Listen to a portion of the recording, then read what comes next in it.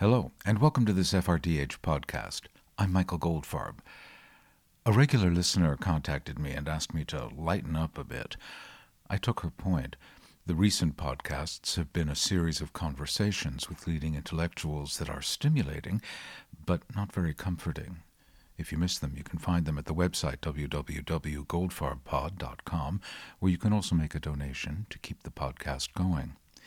Anyway, as the suggestion came from someone who is a regular FRDH donor, I thought I would do as she asked and try and lighten up. So here goes. Is it possible for a society at an institutional and popular level to come together and do something that benefits every single citizen? The answer is yes. Britain's National Health Service is the best example, and I speak from personal experience. It's also possible for a society at an institutional and popular level to fail together. The American health system is an excellent example, and again, I speak from personal experience. This year has marked the 70th anniversary of Britain's National Health Service. The NHS was founded in 1948 on three basic principles.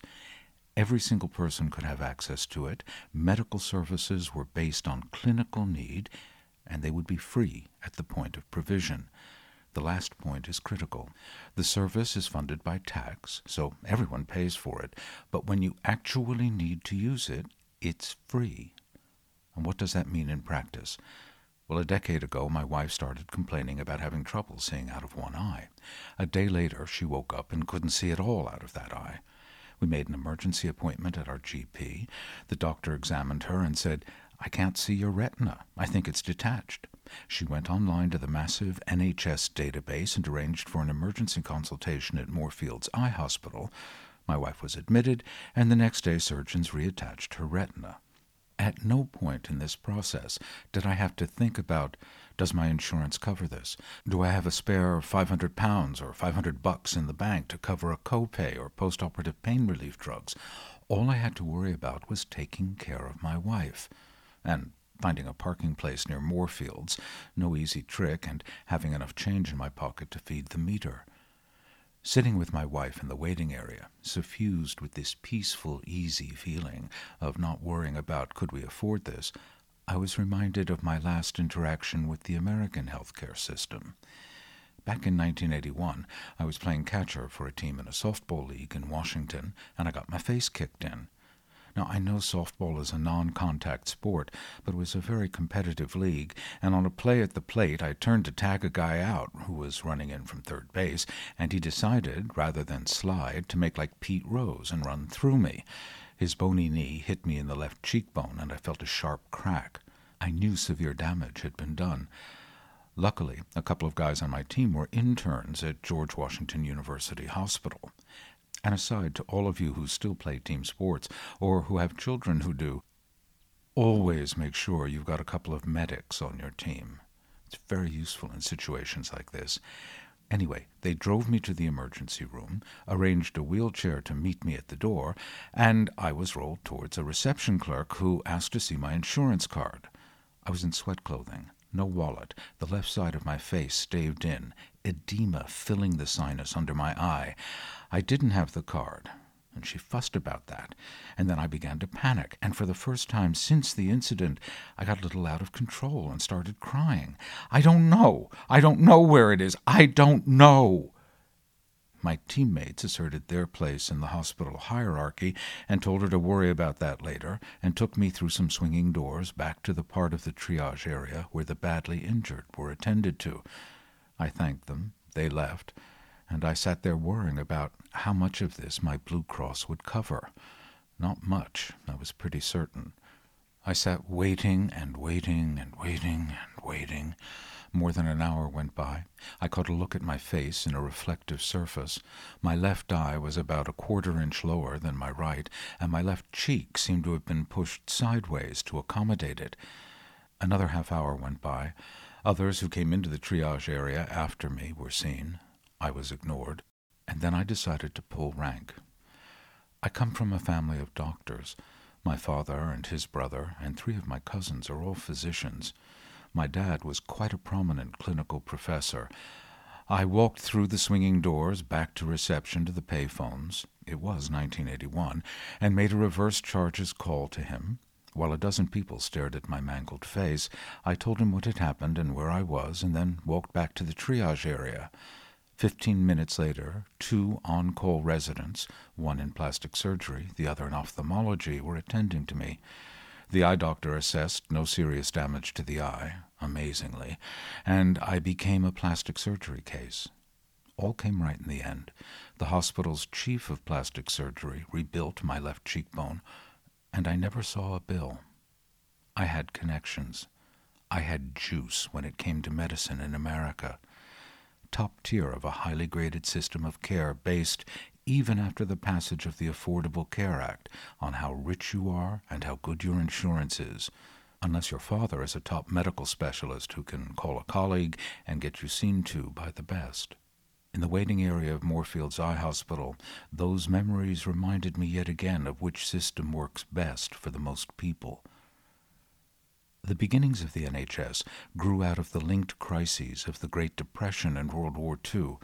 In the space of a decade, the old order was destroyed, and it was clear that when the war ended, there would be no going back in Britain to the old ways of doing things.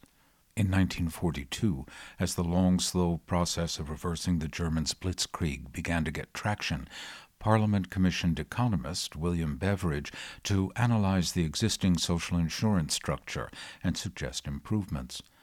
Beveridge's report began, "Now, when the war is abolishing landmarks of every kind, is the opportunity for using experience in a clear field. A revolutionary moment in the world's history is a time for revolutions, not for patching." Beveridge suggested creating a true cradle-to-grave welfare state with a social safety net to catch those who had fallen on hard times. Everyone would pay national insurance out of their earnings and be covered when the time came. Income when they lost a job, a pension when they reached old age, health care when it was needed. In 1948, the Labour government of Clem Attlee created the NHS, not without some bleeding from elite doctors. Today, it is one of the essential pillars of British identity. Along with the monarchy, it's the most popular institution in the country by most public opinion research measures. And why not? I was walking down Kentish Town Road one day, minding my own business, and with the physical grace that characterizes my journey through life, tripped and fell awkwardly on my shoulder, dislocating it. A shopkeeper called emergency services. 10 minutes later, I was in an ambulance being run to hospital. Half an hour later, my shoulder was popped into its socket, and I was booked in for a series of physiotherapy treatments. No one asked to see my Blue Cross card. Everyone uses it. Everyone is vested in it. Good old NHS, we say to one another when we hear a story of the care a loved one received, whether emergency or something severe like cancer. You pay for it as you work, and it is there for you when you need it. And the only thing a husband or wife or father or mother or brother or sister or child or parent needs to worry about at the moment of crisis is taking care of their loved one. Now, it's not perfect. It's gargantuan, more than 1.5 million full-time employees, and any organization that size will be bureaucratically unwieldy, and sometimes that makes navigating the system for the best care difficult. Improvements in medical technology mean that the up-to-date treatment of illness stretches the budget to the breaking point, and it's a huge budget, £125 billion this year. Now that's around $160 billion. And if that seems like a lot to American FRDH listeners, it is less than the U.S. spends. According to the OECD, the UK spends $4,192 per person on health care. The U.S. is close to $9,900 per person, and that money doesn't buy more life. UK life expectancy is 81.6 years. American life expectancy just went down for the third year in a row and now stands at 78.6 years. One problem with the sheer size and use of the NHS is that the little chronic things often get short shrift. 2 aspirins and call me in the morning when you're hacking heavily and convinced you have pneumonia isn't very helpful. And I did actually end up with a collapsed lung out of that situation, and wasn't told I had pneumonia until after the crisis had passed. But that's one bad experience. And it came in the midst of the greatest challenge to social infrastructure London has seen, arguably since the war. In 2004, the EU expanded to include many of the former Warsaw Pact nations formerly overseen by the Soviet Union. People in those countries had the right to work anywhere in the EU, and many chose to come to the UK. 676,000 came to the UK from Poland alone in the first 18 months they were eligible, and the bulk of them ended up in London. No one planned for this population surge, and the pressure on all services, schools, public transport, and the NHS was phenomenal. It's a measure of the NHS's resilience, created out of the dedication of its staff and the goodwill of the public, that it coped so well. Resentments about this mass migration were channeled elsewhere, which is why we're dealing with Brexit, and the rumors that after Brexit, as the British economy contracts, as it inevitably will, the NHS will be too expensive, and American private healthcare companies will be invited to help privatize the NHS. But I digress. The reason I am telling you about the National Health Service, aside from the 70th anniversary peg, is I'm having a knee replacement operation, so there may be a slight disruption to First Rough Draft of History podcasts while I recover. And yes, to repeat the point, I don't have to worry about copays or paying for pain relief medicine, and I'm told it really hurts to have your knee replaced, so I'm going to need some. The NHS was born out of the worst crisis of the 20th century. It shouldn't take a similar crisis in the 21st century to create a comparable and comparably effective service for America. There's nothing to fear from a national system that covers everyone and is free at the point of provision. It works. Don't let anyone tell you differently.